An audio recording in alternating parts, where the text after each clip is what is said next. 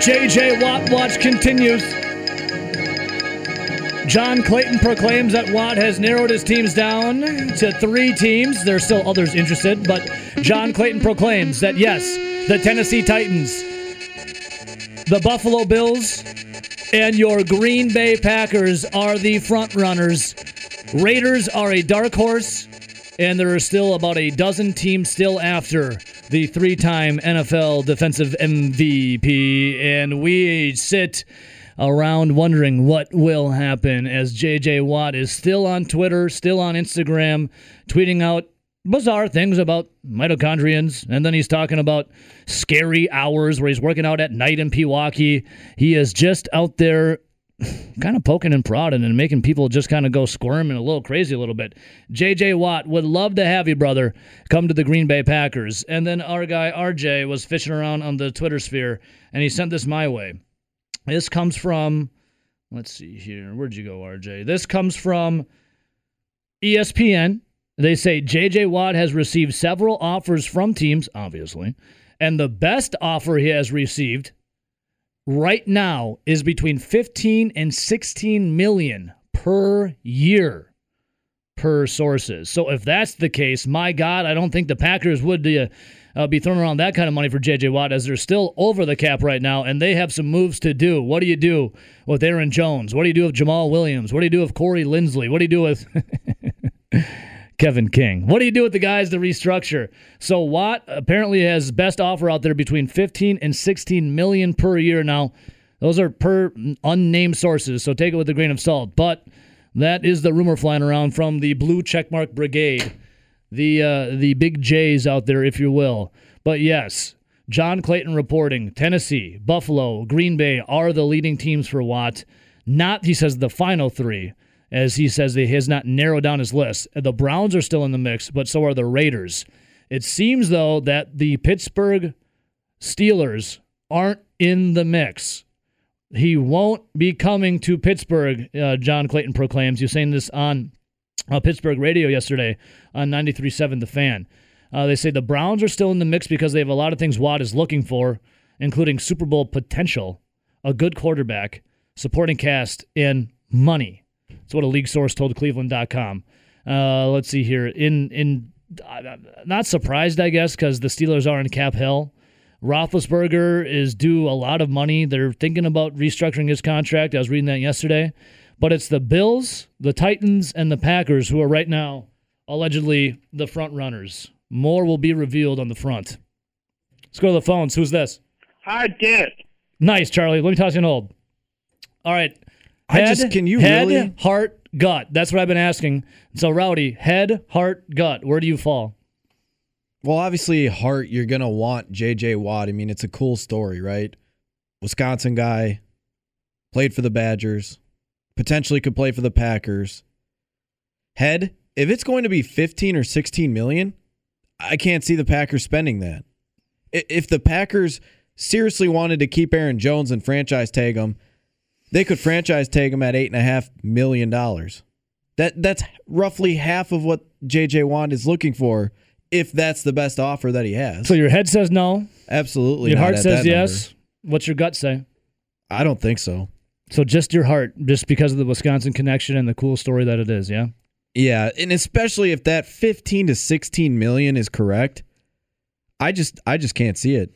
We will talk more about it with our guy Rob Reichel coming up. I just wanted to give you a little taste into Watt Watch, but now I want to move gears to switch gears here to your Milwaukee Brewers. Spring training underway, and Lorenzo Cain meeting with the media. Craig Counsell meeting with the media to talk, what is going on at the American Family Fields of Phoenix. We heard a little bit from Lorenzo Cain there in the top of the hour sports flash, but here is more from Cain about returning after a year off. It's good to be back, see all my teammates, just seeing the smiles and just being around the boys again. Definitely a great feeling. Getting back on the field, swinging the bat a little bit, catching fly balls, So feels great. And the legs they're coming. They're not where I want them to be, but they'll get there before it's time to go. So, Kane, we saw a video of him, 2 days ago, Brewers Instagram, him taking some BP. It was nice to see Lo Kane back. Hopefully he's get those legs under him. He does say he'll be ready for opening day, though. I think I'll be ready.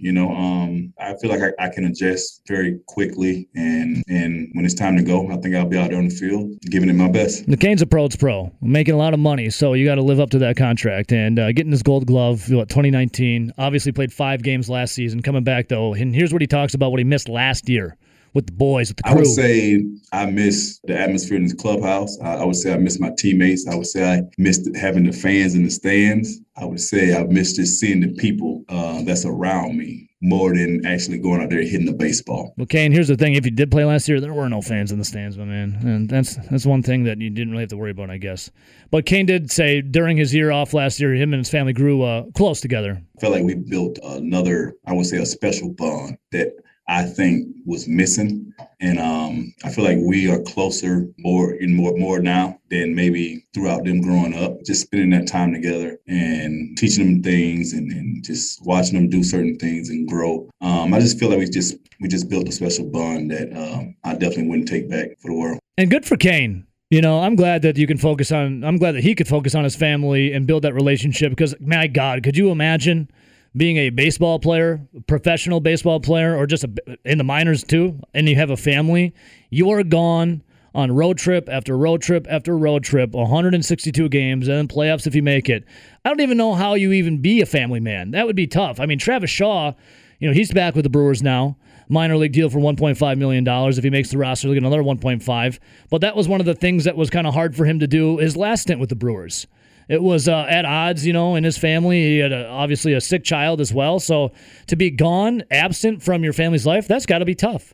So good on Kane for being able to reconnect with his family like that. But Kane says he's ready to be a better leader due to his time away. That's something that I've never been great at, but I feel like now just being home and teaching my kids, and now that I'm back with my teammates, it helps me to be more of that vocal leader, and instead of just that on the field showing them that leadership role. So I think just being complete leader is something that I learned throughout that time that I was home. That's nice to hear, Rowdy, right? A vocal Kane, a leader in the clubhouse, some guy that's finally going to, light some fire under some ass. Yeah, because the Brewers could have used some leadership last year. Big you could time. tell that the team just wasn't mentally there. You could tell that there was a lot of struggles from almost everybody. The only real, when you think about the Brewers in a bright spot last year, does anyone come to mind? Because I have just one. Well, I guess two Orlando guys. Arcia. See, I don't even. Corbin Burns. Corbin Burns Devin and Devin Williams. Williams are the only two that really come to mind.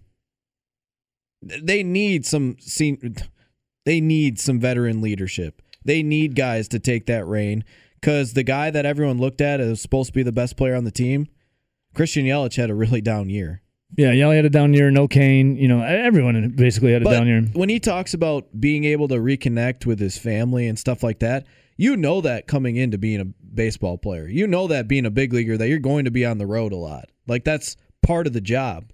That's why some guys like Derek Jeter, they didn't pursue families until after they retired. So you're saying Kane shouldn't have had a family? No, what I'm saying is, that signing up for that job, that's part of the job, is you're not going to see your family very much. You're going to be on the road a lot. Yeah, good for Kane for being able to reconnect and do what he did, though. Good for him. Here's more from Kane of opting out. It just wasn't for COVID reasons. I feel like I've definitely grown a lot in my faith over this time that I had off. And it's just, I'm still a work in progress, but it's still something that I'm going to strive, not only now, but for the rest of my life. Now we switch to Craig Counsell. Counsell's talking about how great it is to have Kane back. Well, it's just another good player. It's another good bat in the lineup. It's just he's righties, lefties. He's obviously been very good against left-handed pitching. So there's a base running component to his game. So there's, it's another good bat we're adding to the lineup. Yeah, and the Brewers desperately need a good bat in the lineup if you go back what happened last year, because everyone just couldn't hit the broadside of a barn. It was tough. And like I said earlier, Orlando Arcia, he was the one that was hitting the most, and that was not, nothing to write home about. But here is more from Craig Counsell on where Orlando Arcia fits into the mix. I think Orlando will move around a little bit this spring. I think we'll take a look at Orlando at third base also. So I think you'll see him at third base a substantial amount. You'll still see him at shortstop. That's the initial plan. How many people have they talked about being at third base now? And why would you talk about Orlando Arcia playing third base? So Orlando Arcia now, Craig Counsell talks about getting time at third. Travis Shaw, if he makes the roster, obviously will be on there. Who else have they talked about being there? There's another guy linked there. Who else was Daniel there? Robertson. There's another one. Luis Urias. Yeah, Urias. There you go. The Brewers have a third base problem. Hopefully, Travis Shaw can impress a lot in spring training here and be a constant at third. That's interesting to have Orlando Arcia at third base. Orlando Arcia being moved to third base makes zero sense. That's strange. It really does. The guy came up as a shortstop. The guy's obviously shown in the big leagues he can play the shortstop position. Why would you move him to the corner at third? Normally third base, if you're not a third baseman, you still have a bat. Orlando strange. Arcia really doesn't have a bat. He hasn't been able to prove it over a full season.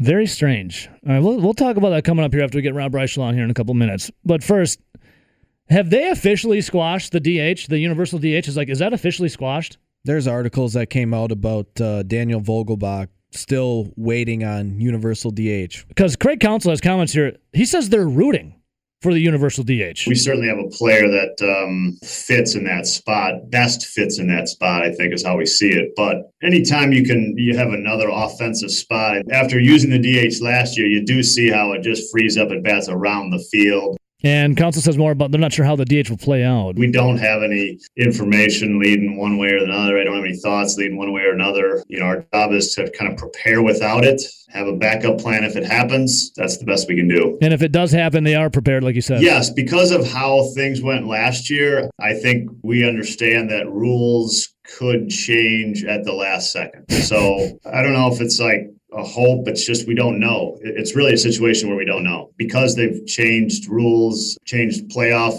situations late. It certainly could happen again. Well, the Brewers are hoping that there's a DH for Vogelbach to be in the lineup. Yeah. Because if Vogelbach's not in, or if there's no DH, Vogelbach's not going to be in the lineup. Why would you ever, unless Keston Hiura needs a day off, why would you ever play him over Keston Hiura? A lot of weird comments there, like Orlando Arcia playing third, and then Counsell talking about them like making rule changes last second. Nothing like starting off a season not knowing exactly what the freaking rules are. What is Rob Manfred doing? We're not sure. We're prepared if we do have it. Do you want to see a universal DH, Rowdy? Me personally, no. Yeah, I don't either. But I know I'm in the minority on that. I don't really want to either. I like the chess match of having a pitcher up there, or what do you do when it comes to do you pull him and put in a bat for a pinch hitter? I like the thinking man sport of it. With no DH though, Vogelbach pretty much loses almost all of his value. He's a guy that'll play first base when Keston Hiura needs a day off, or he's a slugger that'll be basically a guy coming off the bench to pinch hit. Like, he loses a ton of value. You remember when the Brewers had Chris Davis? Yes. And you watched him labor in the outfield. Then you watched him labor trying to throw a baseball. He was strictly just a hitter. He was so soft that he was like saying that Radio Joe from previous to the Bill Michaels show was one of the reasons why he left. He's like the media. He's a guy that was a perfect fit to be in the AL. He couldn't play defense. He couldn't throw the baseball from the field, but he could hit the ball and he could hit it a long ways. He's a perfect DH in the AL that occasionally could play outfield for you. All right. That's Vogelbach. I mean, that's why he was with the Mariners. That's why when he was dumped by the Mariners, I want to say he was with like two different teams. Both were AL for a reason. It was the exact reason why when Keston Hiura had a bad elbow and could no longer play outfield, and they moved him to second base, and then they were questioning whether he could play second base. A lot of teams were scared of him in the draft, and he fell to the Brewers because the Brewers thought that maybe they could make it work at second base. But they knew, a lot of these teams knew that if he couldn't, he's really just a DH, and that just takes away half the team. Yeah, we'll see what happens with Universal DH. Got a tweet here from J8 Krebs. What's up, Jordan? He said, let's see. Council never said Arcia is going to play third base. They said they want to see if Urias can play short. In other words, they're having a tryout to see who they are trading. Well, let's hear that comment one more time, quick. I think Orlando will move around a little bit this spring. I think we'll take a look at Orlando at third base also. So I don't know, Krebs. He says it right there. Yeah, he says it right there. But to the trading point, I want to talk about that coming up. Nelly was scouring the Twitters yesterday, and there are some linkage for trades coming up here, possibly with the Brewers. Rob Reichel from Forbes.com, our Packer Insider. Robbie, what's up, brother? Well, and if we're talking about making bets, I will make you a bet that the Brewers will continue to be Wisconsin's version of the Detroit Lions this season, Evo. And oh my God, Robbie! I know everybody gets fired up in February and March when pitchers and catchers report, but my God, as I was examining some of the players on that roster the other day, get ready for another 70, 74, and 88 kind of a season. Rob, Evo. Have you seen Baseball Prospectus? They got him at 89 wins, winning the NL Central, my brother. Yeah, let them. Just let them. Let them. Anybody signing Travis Shaw is doomed to a year of disappointment. Oh, so. The mayor of Ding Dong. Well, actually, Rob, we recalled the mayor of Ding Dong City his last stint with the Brewers, but we have I would only recall that in 2019, Evo. That was that might have been the most laughable performance by a major league player in the history of Major League Baseball.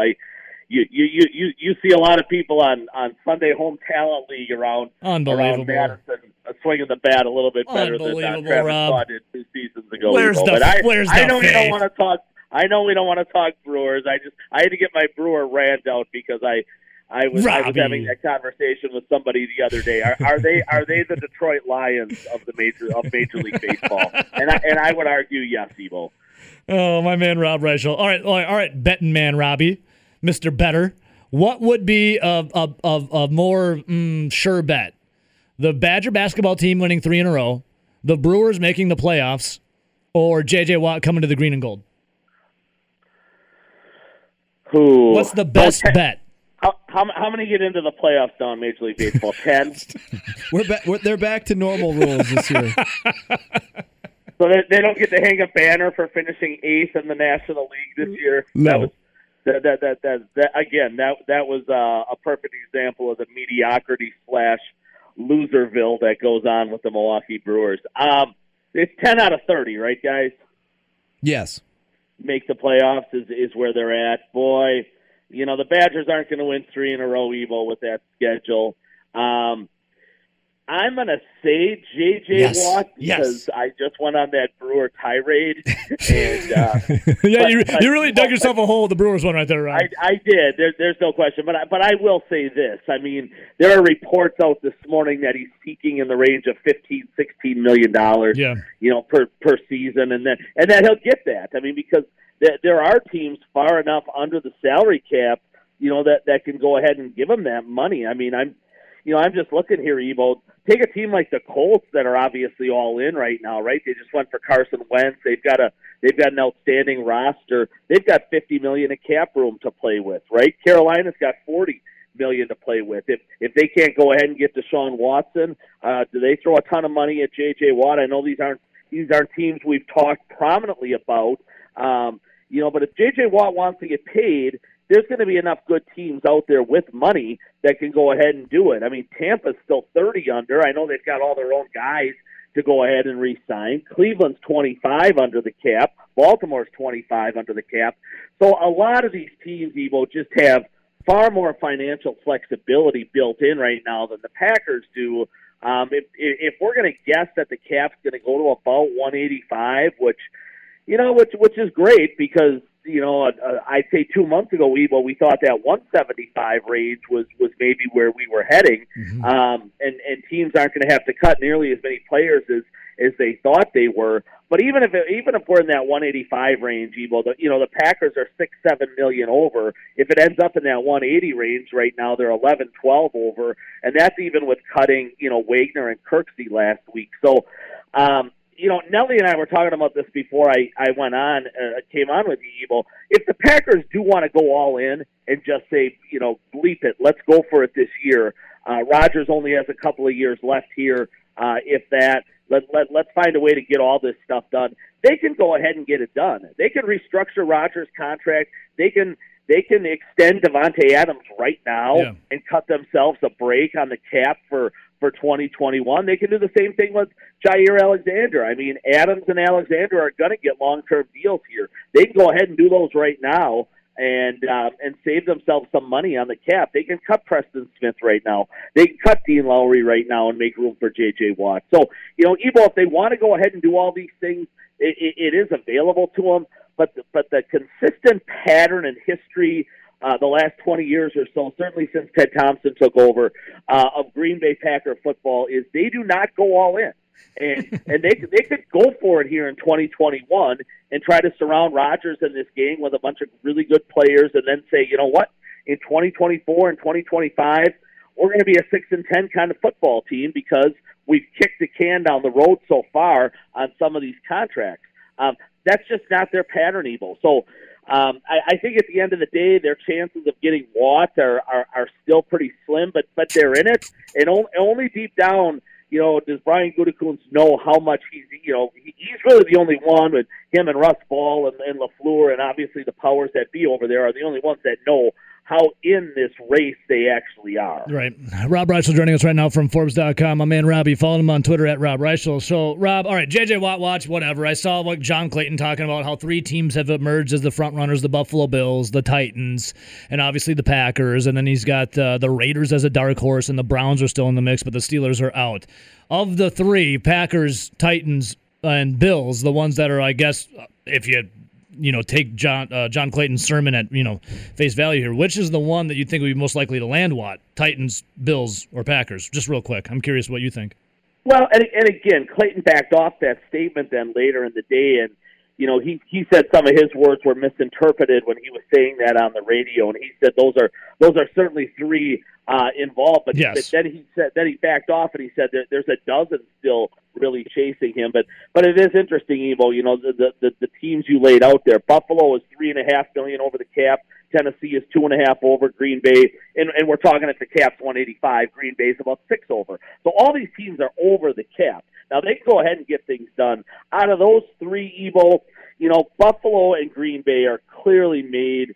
I think Tennessee's going to take a step back next year. I've never bought into them totally, even though they made the AFC Championship game, in 2019. I think Buffalo's set here for a 4 or 5 year run of terrific football where they're a challenger year in and year out in the AFC.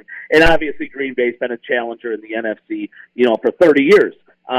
So I would say out of all the teams, those 2 clearly make the most sense. And it sounds like, Pittsburgh's out of it at this point in time, which makes sense because they're way over the salary cap as well. But Evo, there's going to be some other teams here that maybe we haven't heard that much about that are going to emerge. I mean, even New England, Evo, has $70 million of cap space available. They've got to spend it somewhere, right? Belichick's not going to let that team be 7-9 again next year. He's going to go and solve his quarterback problems at some point in time and find another 5-6 quality players to put on that roster. He could land J.J. Watt. So, Evo,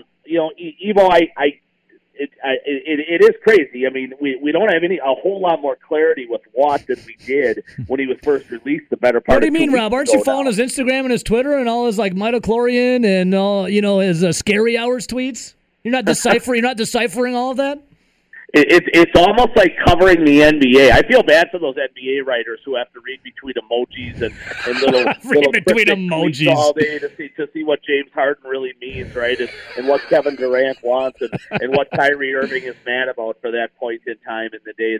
That's kind of where we've morphed to as a society. Well, you got 2 daughters. You got to speak emoji by now. You speak emoji by now, don't you? Oh yeah, you know me. That's all I speak, Evo.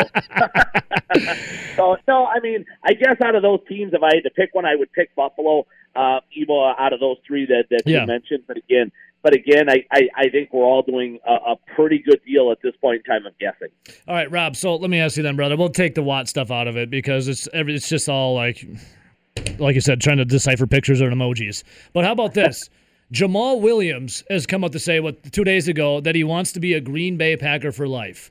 Could Jamal Williams be the back in Green Bay? Obviously, it'd be cheaper than Aaron Jones. I see him linked with the Dolphins and some other teams right now. Could Jamal Williams and A.J. Dillon be the guys to carry, to ground and pound this team forward? I'll be honest, Evo, I don't like that combination personally. They're too similar of backs. If you're going to make Dillon the bell cow, and I anticipate they will do that here in 2021, and give him 300 carries over the course of the season. He's a Derrick Henry type of a back, and the back that fits best with a power back like him is almost a James White type of player, the ex-Badger, New England Patriot free agent at this point in time. Green Bay has not had that scat back, third down kind of back in a long, long time that can leak out of the backfield and catch 60 balls and, be a threat in the passing game as well, the running game. Jamal Williams has a lot of positives. Don't get me wrong, Evo. He's never fumbled the ball in 4 years with the Packers, right? You'll probably be able to get him somewhat on the cheap, certainly compared to what Aaron Jones is going to get. I think Williams made about $2 million last year. He probably doubled that, and he ends up in the range of $4 million, no matter where he ends up signing. But he's kind of a bruising back that, he's always averaged about 3.5, 4 yards a carry. He doesn't do a lot, at the second and third levels, Evo. He gets what's blocked, he'll run over a linebacker, and he'll bring him to the ground. You don't see a lot of explosive runs, the 10, 20, 30-yard runs out of a guy like Jamal Williams. And again, I would go more change of pace with Dillon. Williams is certainly going to be an option, obviously, for him. He does a lot of really good things. He's reliable as heck. He pass blocks like crazy. He'll keep Rodgers clean in that area of the game. But, I might look for a little more of an explosive player, and they'll certainly have the opportunity to do that, Evo, in the draft, because they've got the compensatory picks from Blake Martinez and Brian Bulaga and guys like that who left after last season in free agency. You remember what they did in 2017 when they had decided to move on from Eddie Lacy at that point in time. They went running back in the draft with Williams and Aaron Jones in rounds 4 and 5. And that's just how a lot of teams do it these days, Evo. They'll draft their running backs, they'll get the 4 years out of them, the contract ends, and they go to the next group of running backs for 4 years. My guess is still that is what Green Bay is going to wind up doing, and both Williams and Jones will be gone. Really? Wow. Rob, really? Whatever happened? I know it was a Ted Thompson mantra, but whatever the hell happened to draft and develop? Well, they did it. They draft them, then they develop them, then they ship them off elsewhere. Well, but again, it's how you view and how you value certain positions, right? And the running back position in the National Football League has been completely devalued. Outside of a few guys who get paid, right? The Le'Veon Bells, the Ezekiel Elliott's, and let's look how did those work out, right? Not great. Now it's going to work out obviously for like Kamara, it looks like, and Dalvin Cook in Minnesota. But 28 out of 32 general managers, Evo, will tell you they can find a running back in the draft, they can plug them in next year, and they can be almost as effective as they were the previous year. Then they can develop those guys, take them through those rookie contracts on the cheap for probably somewhere between $700,000 and $2 million a year, rather than giving Ezekiel Elliott $15 million a year, right? Or the Cooks or the Kamaras or the Henrys of the world, that kind of money. And Green Bay has done that now the last decade or so, right? They took Eddie Lacy in round 2. They got 4 years out of him. They moved on from Eddie Lacy. They took Jamal Williams in round 4 here back in 2017. They took Jones in round 5. They hit it with both of them. They did extremely well. They got all the bang for the buck possible, and they moved on. They went a year early. They took A.J. Dillon to be their bell cow now moving forward. They'll take a compliment, I would guess, to A.J. Dillon in this year's draft and go from there in the run game. They fully believe, Evo, that Dillon's going to have a chance to be a Pro Bowler. And I think that's very possible, too. If you go back and watch that Tennessee game time and time again. He was a beast. He was an absolute monster that night. He has that kind of ability, Evo. We could be sitting here a year from now talking about how Dillon was in the top 5 in the league in rush yards. I don't think that's a stretch whatsoever. When you take a running back in round 2, you expect that level of productivity from him in today's NFL. So Evo, yes, I'm all for draft and develop, and obviously the Packers have always been that team and will continue to be that team. It just doesn't really apply with the running back position. Rob Reischel joining us right now from Forbes.com. Robbie, just a couple more minutes with you before I let you go, and you can, scream into the abyss about the Brewers once I hang up the phone on you. But Rob, if draft is what, April 29th? That's like 2 months away, brother. What's Rob Reischel doing getting ready for the draft? Are you like getting your big board out? You diving into tapes? Like, what are you doing, Robbie? Oh, Evo, you don't even.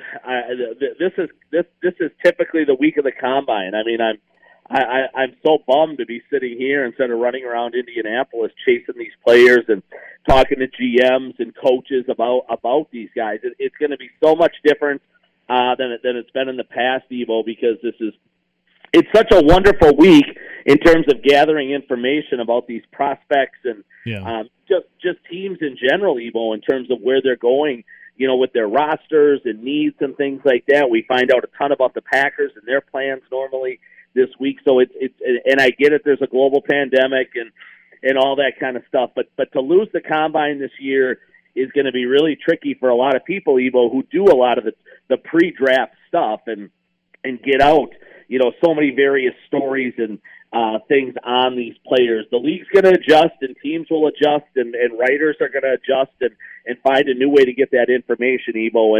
And starting in early March, I'm going to be breaking down positions and players on a daily basis in terms of, what the Packers need and who would fit in Green Bay and things like that.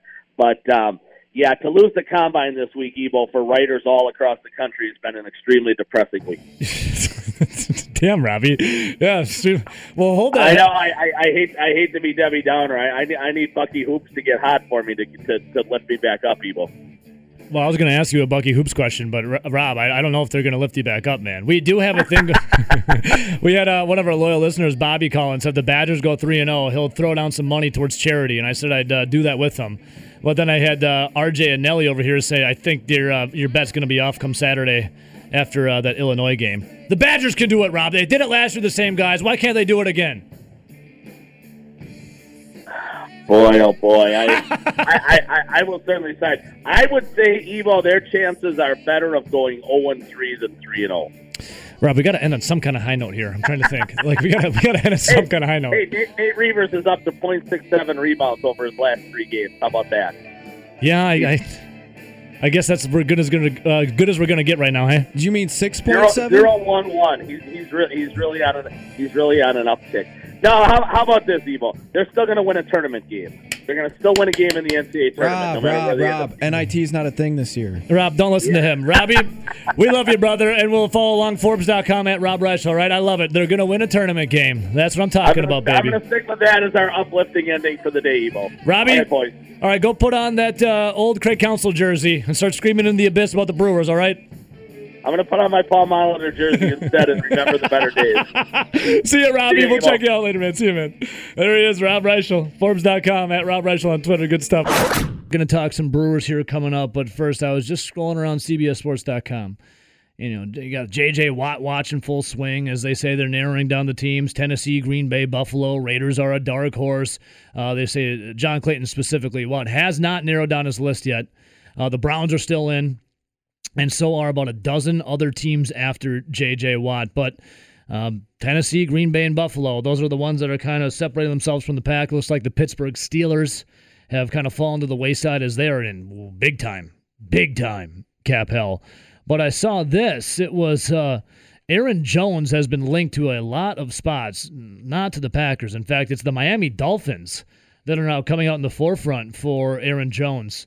It would pain me to see him, bust out that dolphin chain instead of the G chain that he was wearing this season. It would pain me to see him in that strange aqua blue and orange sombrero as opposed to the green and gold sombrero that he would rock and that awesome garb that he would wear. But the Miami Dolphins got $27 million in cap space, and after playing his whole career his young career in the frozen tundra, going down to Miami would be, South Florida would be very interesting.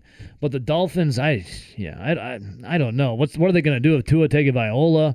Is he truly the future at quarterback one? Aaron Jones could help out Tua, I guess, but I don't know what's going to happen there. The Jets have got $73 million in cap space. I'd feel bad for him if he went to the Jets. The Niners got $18 million. Maybe they could throw their hat in the ring. The Arizona Cardinals got $17 million. And then here's this. Sleeper picks for Aaron Jones. They name one for Aaron Jones. Oh, Mr. Miami on Twitch said, I would love to have Aaron Jones in Miami. Yeah. Well, yeah, Aaron Jones rules, dude. The sleeper pick for Aaron Jones. Now, they have $3 million right now in cap space. And they say kudos to David Montgomery for breaking 1,000-yard rushing mark for the first time in his career. But Aaron Jones, the sleeper pick, the Chicago Bears. It said with even David Montgomery having a nice little career year that he had, that should in no way, shape, or form deter the Bears from at least trying to add Jones to the roster, especially having often been on the receiving end of what Jones had done to them in their division, obviously in the NFC North. Let's say here's a chance to not only add firepower to the offense, but to siphon away a rival weapon in the process and use them against the Packers going forward. But the question then is, what do they do with their wideout Allen Robinson? Because Allen Robinson is a free agent. What is he going to do? Like, Robinson last season, the season that just happened, deleted all of his pictures of him wearing Bears, garb, deleted everything off of his bio on social media about being a Chicago Bear. And then there was, I don't know if what he was trying to do when it comes to money. I'm sure he wanted more money or something from the Bears or be traded or let go. But Allen Robinson is a free agent now, and they have coming into this season right now Nick Foles is their quarterback in Chicago. The same guy that was there when Allen Robinson was tweeting or deleting his tweets and his pictures of wearing Chicago Bears uniform.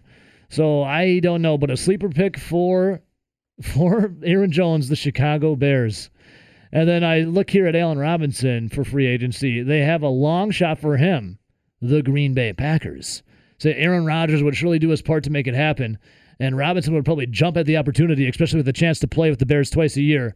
But again, like the Watt Watch, finances are an issue. And if I remember correctly, Allen Robinson willingly chose to go to Chicago to play with them. He said, I will go there. He picked Chicago over Green Bay. Exactly. He willingly chose to go to Chicago. So that's there right now. Now, Green Bay's got to trim their bloated salary, get under the cap. And I don't see Allen Robinson going, but he would be a nice piece for Aaron Rodgers. But they list here the mainstays, the contenders for Allen Robinson, the Cincinnati Bengals, yikes. The Colts, the Dolphins, the Jags, the Jets, the Ravens, and the football team. I know this is a little bit different because it's baseball and there's no salary cap, but being a Brewer fan, doesn't it feel like the Brewers have a salary cap? Yes. Like there's a amount of money where the Brewers, they're not going to spend above. So in theory, the Brewers are salary capped while the Dodgers don't have one. No, yeah, the Dodgers are. I feel like right now, more money than God. People that are yelling for J.J. Watt if he wants 15 or 16 million, or people that are yelling for Allen Robinson because he's going to command a lot of money. It's fun, right? It's fun because you'd love to see him in the green and gold. But then, like the Brewers, it's like, yeah, I'd love to see Trevor Bauer. I'd love to have them sign Trevor Bauer, or like in the years past, I'd love to have them sign Max Scherzer or like some of these players, the Garrett Coles of the world. But then you go, oh, wait, the Brewers technically kind of are salary capped, and they can't afford to pay those guys $35 million. They don't have It's kind money. of the same thing with Allen Robinson. Brewers are still trying to figure out how they're going to get below the cap. Yeah, Packers trying to figure out how to get below the cap. First, yeah. I think the Packers need to get below the cap before we can start talking about, all right, maybe this player fits here. Well, in Sports Talk Radio, we will go down those dream scenarios and talk about it here. We will live in that fantasy world, but then we'll bring it back and say, well, there is that thing called the salary But if cap. I'm the Miami Dolphins, I'd go get Aaron Jones. Aaron Jones is a beast. I love what Miami's doing down there. They had a ton of picks this last year. If they hit with Tua, that team's going to be really nice. They got a ton of picks this year. I think they have even more picks this year than they did last year. They have some 2 years from now, ton of cap space. Makes a lot of sense for them. Well, Mr. Miami on Twitch would love Aaron Jones there. I assume, Mr. Miami, you're in Miami with a name like Mr. Miami. Brian Flores has been extremely good down there. All right, Browdy brought up the Brewers, and that's what I want to transition to. So Freddie Peralta has been, and you brought up the name Trevor Bauer. Freddie Peralta started last season with a new slider. Freddie Peralta then started throwing on different tape and watching video of Trevor Bauer when he was with the Cincinnati Reds. Freddie Peralta's talking about that one day he threw Trevor Bauer is watching a slider, and Freddie Peralta says, "This may work better than my original one." So it's Trevor Bauer, his time with the Cincinnati Reds, where Freddie Peralta took notice. The grip that Bauer used, how much the ball traveled horizontally after his release.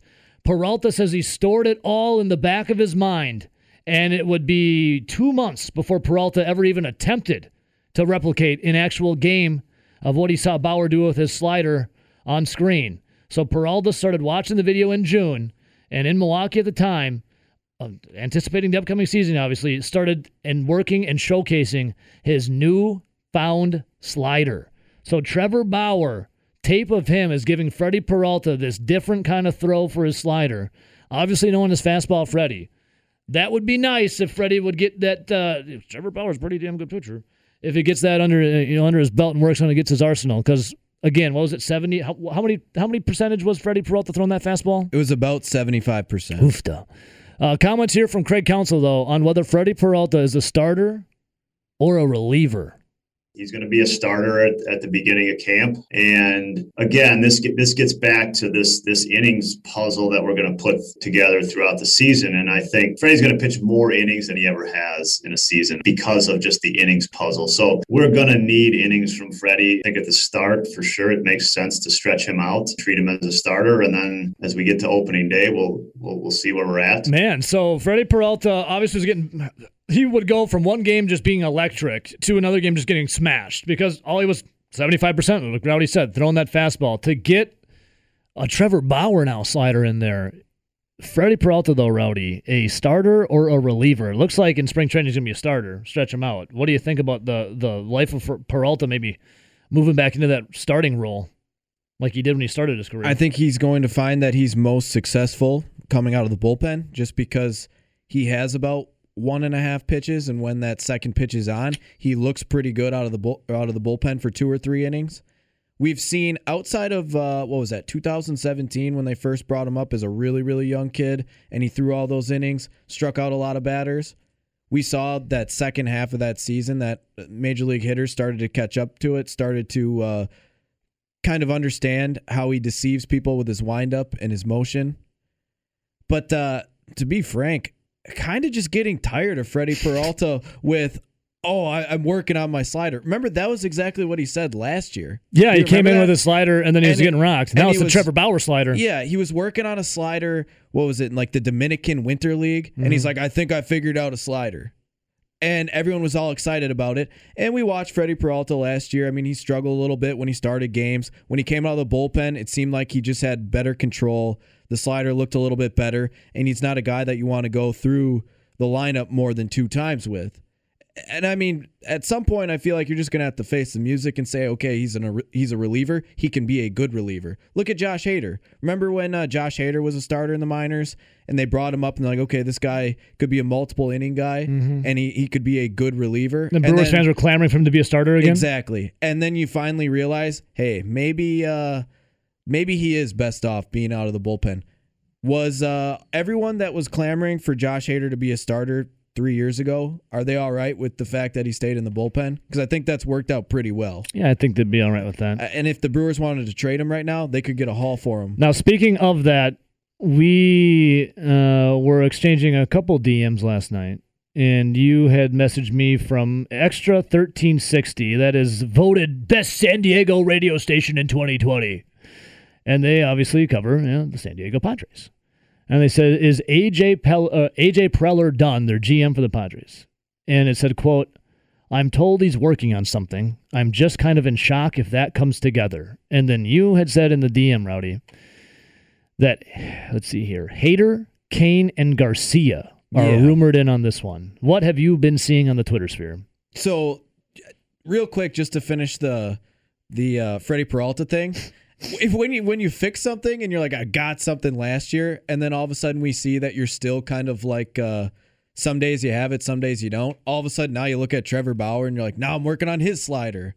It's just, at some point, Freddie, just... Well, I'm glad that he's trying to fix and correct and get better at his craft. I will say that about him. But with the Padre stuff, Yeah, so that radio station out of San Diego, they said that from a source that the GM for the Padres was still trying to put something together. He's still working on stuff before the season starts. And one of the teams that were linked were the Brewers. And some of the names that were floating around in those pieces would be the Josh Hader, the Lorenzo Cain, and the Avisail Garcia, just because that's how the financials would probably work best. Mm-hmm. And where there's smoke, there's fire, right? Now, this is a legit verified account. It's not a fake account that's trying to say Christian Yelich, Josh Hader. It's not an account with a bio that says "Gotcha, bitch." Yeah, because those were the floated fake around. account. I had that sent to me too, and I looked at it and I didn't click on it right away, and I sent it to you and go, "Oh my God, this would be crazy." Then I clicked on it right after I sent it to you. You saw the bio? Go, now this is fake. Gotcha, bitch. But the other one that was legit, you saw a lot of people rumored around with the Avisail Garcia, the Lorenzo Cain, the Josh Hader. And it would make sense when you see that there's a little smoke with the fact that the Brewers are interested and they're in on Jackie Bradley Jr., who right now is pretty close to the same player as Lorenzo Cain is. Yeah, so I'm reading here. Padre fans, a lot of them are speculating. This is a couple hours ago. Speculating on Twitter, ranging from a trade for Brewers All-Star closer Josh Hader to packages including Lorenzo Cain or former NL MVP Christian Yelich are swirling. I don't buy the Yelly one, but I don't think so either. Especially signing that deal that he did. I feel like love it, hate it, whether he's good or bad. Christian Yelich is going to be a Brewer for probably 10 years, and he has a no-trade clause in there. So what would they be linking? What's the trade? Just some top prospects? See, it says top prospects here. Why would you do that for? It doesn't make sense to me with. Now it's all speculation, obviously. Yeah, So with the Jackie Bradley Jr. stuff, it wouldn't make sense for me for the Padres to straight up trade for Lorenzo Cain because they could just go sign Jackie Bradley Jr. They could probably outspend the Brewers, right? Mm-hmm. You'd think that they'd probably look at the spending spree that the Padres have been on in the last few years. We've talked about it, how they have almost $800 million tied to 3 players. They could just go sign them if they wanted. So why wouldn't they just go sign a younger Jackie Bradley Jr.? I think when they're talking about those packages, it's got to be for someone with like a Josh Hader also included. Yeah. I see this now on Bleacher Report. Josh Hader trade rumors, Padres Rays. Interested suitors now, for Brewers star. Now, if you're a Brewers fan, are you willing to part ways with Josh Hader? Yeah, Devin Williams. The Milwaukee Brewers want to trade Hader. There are reportedly 2 World Series contenders who are at least showing interest in the All-Star closer. Because you know you're going to get a haul. Oh, yeah. Jeff Passan says the Padres and the Rays are among the potential suitors for Hader. Interesting. Well, this article's from a couple days ago, but more rumors circling. There's so much. It would be a way to package Cain's big-time contract and get a haul. Because Josh Hader's got a ton of value. The guy's under contract, if you count this year, for at least 3 more years. Robert Murray, who covers the Brewers, reported that the Milwaukee Brewers' asking prices would be overwhelming for the likes of Hader. So, yeah, we'll see. I mean, I don't know if teams are done, obviously. Are the Brewers done? That's the question. That'd be interesting. Our sports director, Zach Heilprin. Zach, good morning. Good morning, Evo. It fills me with such joy. Same kind of joy.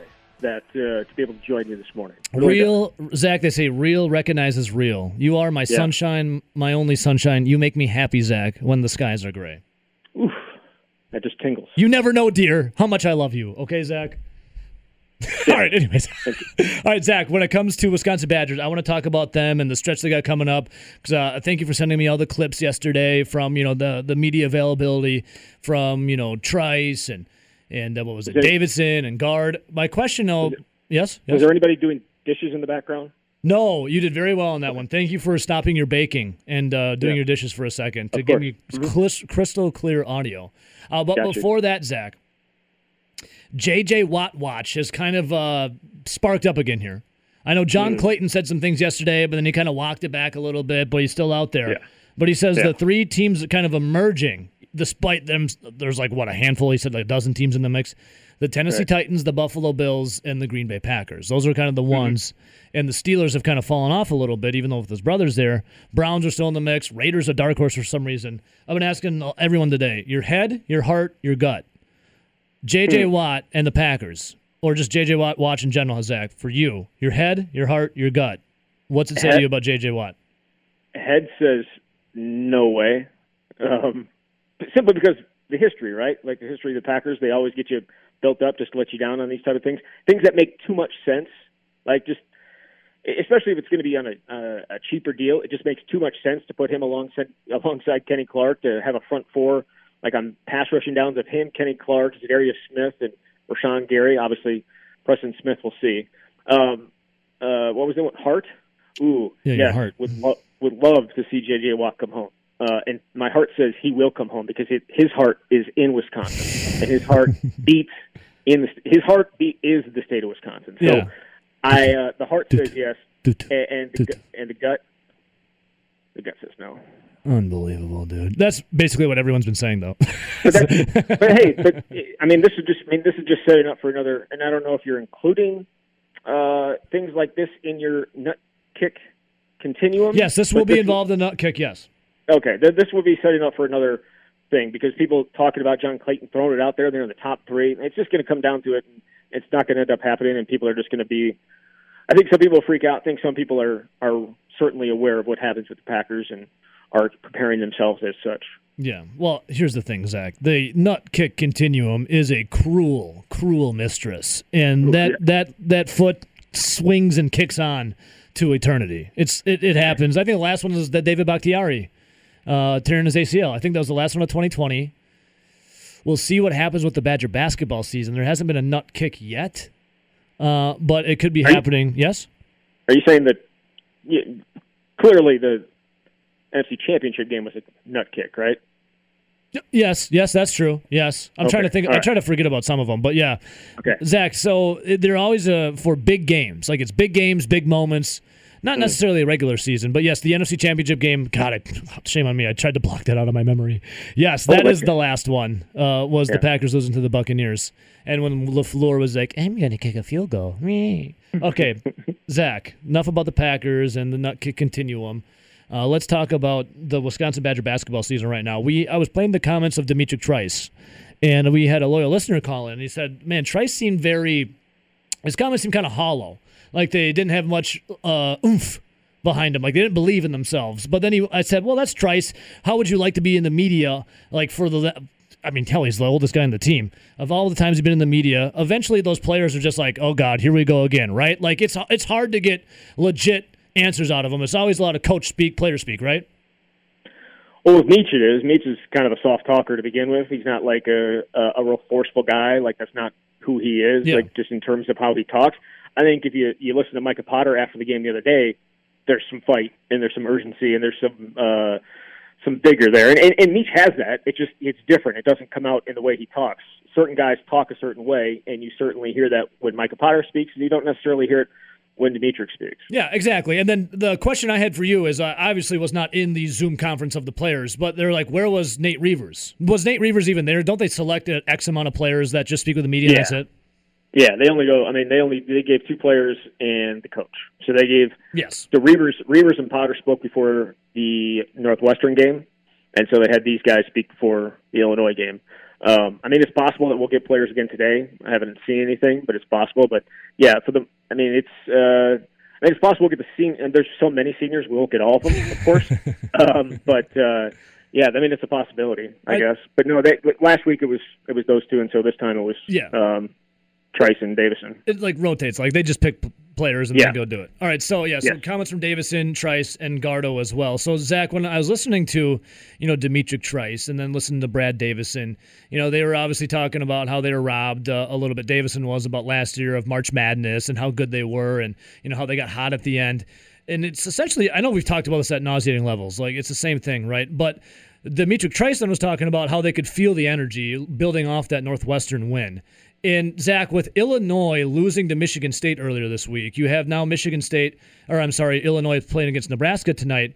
I was saying if Michigan State can beat Illinois, the Badgers sure can do it. That win against Northwestern, though, is that something that truly can be built off of to carry success over to the Kohl Center? And is it senior day on Saturday against Illinois? Do they stand a fighting chance? Certainly better than a loss. No, you're right. I think it was important for a couple of reasons. We kind of talked about them on Monday, but I think it's important because Dimitri mentioned it as well. Some guys are starting to shoot better, himself included in the Northwestern game. Obviously didn't have a great Iowa game, but Micah Potter, again, had a really good game against Northwestern shooting-wise. And if those guys are going to start shooting well, I think you have a really, really good shot of making some things interesting. And they did not shoot well against Illinois. If you go back to that game, they shot 16% from three-point range. That's not going to get it done. And Dimitri said as much. Said we're not going to shoot as badly as we shot that game. We think we're better defensively. We think we found our feet a little bit defensively. Not even just the Northwestern game, but large stretches of the Iowa game too. That they played well enough defensively. They just didn't have anything offensively. That they can hold on to Illinois. And going back and look at Illinois' record, even take the Michigan State game out of there. They had beaten Minnesota by a ton, but they had played tight games against some other teams after that win over Wisconsin. They had some single-digit wins, including a single-digit win over Northwestern. So, we'll see what happens with Illinois tonight. But I have to think Wisconsin getting this entire week off, and Illinois having to play 2 games and then come on the road and play a third in 6 days certainly has to be a benefit, and certainly has to give Wisconsin more than a fighting chance to win on Saturday. I'm not saying they're going to, but I'm just saying it's this setting up very, very nicely, you would think, for them. Zach Halpern, our sports director, joining us right now, setting up very nicely for a great interview. So, Zach, let me ask you then, man. We were looking at the Badger schedule, and we were looking at bracketology, and we were trying to decipher, what's their best win? Because I've seen, Jerry Palm and Andy Katz and those guys saying there's not, a legit Big Ten win on the schedule for Wisconsin right now. I mean, obviously they could get that Saturday. Maybe Iowa at the end of the season. I don't know. I know Purdue, I think, is receiving votes. And I think we settled on, and Rowdy said it best, it was the Loyola of Chicago right now is looking like their best win. When it comes to tournament time, not Big Ten, but March Madness, where are you seeing the Badgers seated? Because right now I'm seeing anywhere from 5 to 7. I mean, if they were to lose, I know we've kind of brushed on this before, but if they were to lose out, or maybe just get one win, what kind of seed are we looking at for the Badgers here in March Madness?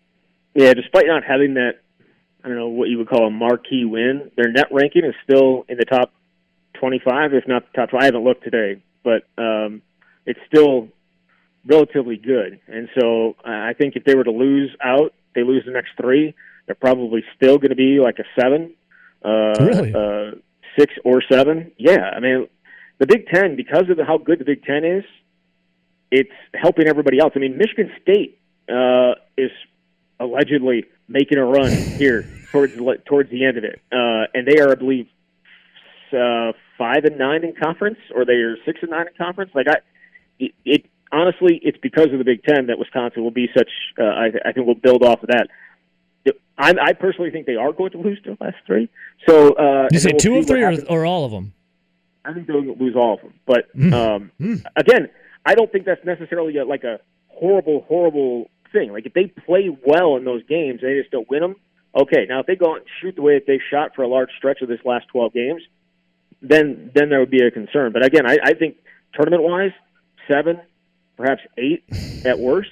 But the Big Ten strength is helping them immensely. Now, Michigan, I know they were off for a while because of COVID issues at their university, but are they making a play to be, a national? Are they contending right now for a national championship? I think they're the best team in the conference, or the best team in the country. Wow, they're good. And if they've had one down game the entire season, that was at Minnesota, who beat them, I think, by double digits. But that's it. And I think if they had played these last few weeks, we'd be talking about them more as the top team in the country.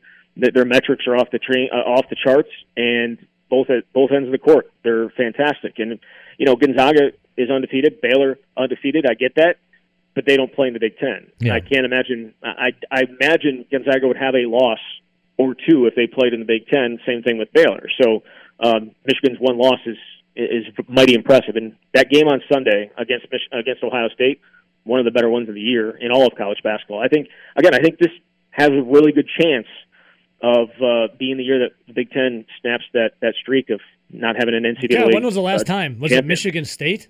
Yeah, it was in 2000 when they beat Wisconsin in the semifinals. It's been that long? Yeah. Wow, had a lot of seconds. That's crazy to think about, man. Yeah, Zach Halpern, our sports director, joining us. Yeah, plenty. Oof. Nut kick continuums, right? Justice Winslow. Jesus. Winslow, but Michigan finished second. Yeah. Michigan State. Michigan State has. Illinois has. Yeah, it's tough. Wow. I mean, if you really want to count it, you could throw Maryland in there because they actually did win the title. I think in 2002, but they were not in the Big Ten at that point. We don't. No, we're not. No. Yeah. Okay. No. All right. I'm just saying. I'm still a touchy subject Because over Diamond Stone. Maryland beat Indiana that day. Yeah. So Indiana finished second. Zach Halpern, our sports director, joining us right now. Zach, I want to switch a little gears, and I know it's a little more of a sensitive subject here, but it's something that I want to bring up because it involves a former Wisconsin Badger football player, involves the university, and involves something that I know you were covering a lot when it was all unfolding. But Quintez Cephas is now suing the University of Wisconsin, correct? Filed in federal court in Madison. Violating his due process rights, violating Title IX provisions, and a breach of contract. Is this his second attempt to have a lawsuit on the university, or am I misremembering this? I'll be honest. I have not followed as closely as I probably should. Yeah. I'm not positive on when. If this is the second time or not. I know that he did file suit and then he withdrew it. Maybe that's okay. That's what I'm thinking of. Yes. Yeah, it was withdrawn. I think it was withdrawn because he filed it. I think when he was still, when he had gotten kicked out of the university, that's when they filed it, and then he pulled it back before trial, and then obviously after, he got reinstated. There wasn't anything there. Yeah. I guess I'm not surprised. I guess I shouldn't be surprised that he's filing it because I think there's a lot of people that thought he was done wrong. With that case, and the thing is, the other side also sued the university. Yeah. So, yes, that's what I was thinking of too. Wow. Yeah, I mean, there are multiple sides to the story, and both feel like they were wronged. Obviously, it just depends, I guess, what viewpoint you're coming from in that respect. So wow, yeah, crazy. I just wanted to bring it up very briefly because I know it was news the other day. I saw it on MadCitySportsZone.com. But Zach, just on the football team itself, and no longer on the Cephas subject, but on the football team itself. Any update on fans in the stands? Because I know, was it Barry Alvarez out there saying that they're going to get fans in the stands? I don't think there's been an update, but have you heard anything? Are we still going to maybe get our butts in those seats? Yeah, they're going full. That's the plan. The plan is to go full and then pivot later if they need to. But I don't know. Do you think here? Yes. Where's your gut feeling on that? my head, my heart, and my gut. Yeah. My head says that our government oppressors will not let us in at all. My heart says I would love to be in there with a full stadium, and my gut says it will be a limited capacity. That sounds about right. I'm just wondering what kind of limited capacity it would be. I mean, I don't know, man. Well, I saw what is today? Brewers are going to have 35%. They're hoping for Milwaukee County to let them. Today's the 25th of February. So we're still 6 months away, 7 months, 6 or 7 months away from it. Yeah, a lot could happen in that time, and I think that they're going to wait as long as possible before having to make a decision, just like they did last year. I guess I'd be surprised if it was full, but maybe 50%, maybe 75%. Maybe they only let the season ticket holders in and the students. Like I don't know. Yeah, we'll see. But I think there will be fans there. I love the fact that they're shooting for a full. Like I love it. Yeah, and then you can like you said, pivot, readjust after that. So it's I will not get my hopes up, because when I get my hopes up, and this is not for you, this is just my personal belief, I'd never get my hopes up when government is involved in anything. So that's just me, Zach. There are just so many great home games that we have to hope that fans are going to be there to be able to see them. Well, the schedule is amazing, right? It's awesome. Yes. Yeah. All right, Zach, well, before I let you go, can you believe that freaking Marquette beat North Carolina? North Carolina, Right, but is now Marquette playing their way on the bubble at 12 and 15 on the year, whatever they are? Yeah, I think they're 11 and 12 now. Whatever. I can't believe it. I would have put a bunch of money that North Carolina would have tuned them up, because I don't like Marquette. Not a huge fan of Marquette, not a huge fan of Wojo. I believe I saw last night Wojo 4-0 or 0-4 as a player at Carolina. 1-0 as a coach, though. How does he still have a job is beyond me. I guess that's giving a little more longer pass, so there it is. All right, Zach. A lot of Duke highlights popped up last night with Wojo. We'll end it there, Zach. Yeah. Thanks for joining us, brother. We always appreciate your time. All right, guys. Thanks. There he is, our sports director, Zach Heilprin. Follow along on Twitter at Zach Heilprin.